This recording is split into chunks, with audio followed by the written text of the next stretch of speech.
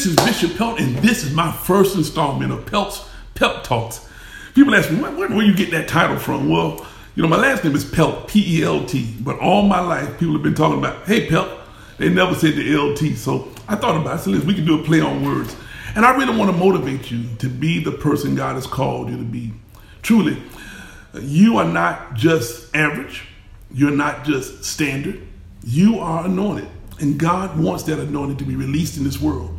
But you've got to be pepped up. You've got to be energized. You've got to be mobilized to do the things of God. So today I really want to talk to you. If any of you know me, you know that I'm an avid Pittsburgh Steelers fan.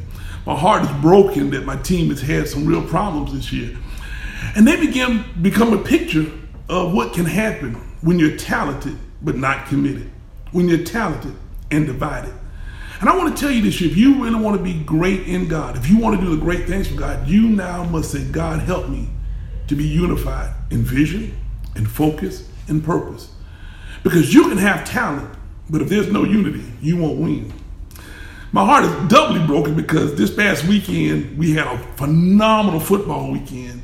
The Saints and the Rams and the Chiefs and the Patriots were playing. But they also gave us insight to something, that you must be built for the long haul. It looked like the game was over in New Orleans. The Rams come back, but they did not win until overtime. Same situation in Kansas City. And I'm challenging you this year, don't just play for one quarter. Don't just play for 2 quarters. Don't just play for 3 quarters. Listen, you play through the whistle, and if the game looks like it's tired, I want you to know God has built you for the overtime.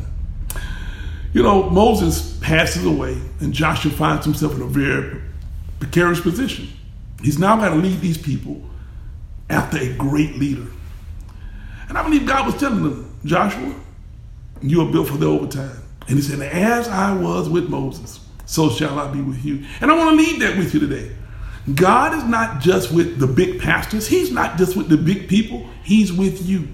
And because he's with you, not only will you get a team, not only will you play the game, not only will you close the game, but you'll win the game, even if the game goes in overtime. And I hope that will be something that will motivate you, because truly, my job is to pep you up, because God wants to lift you up. God bless you until next time.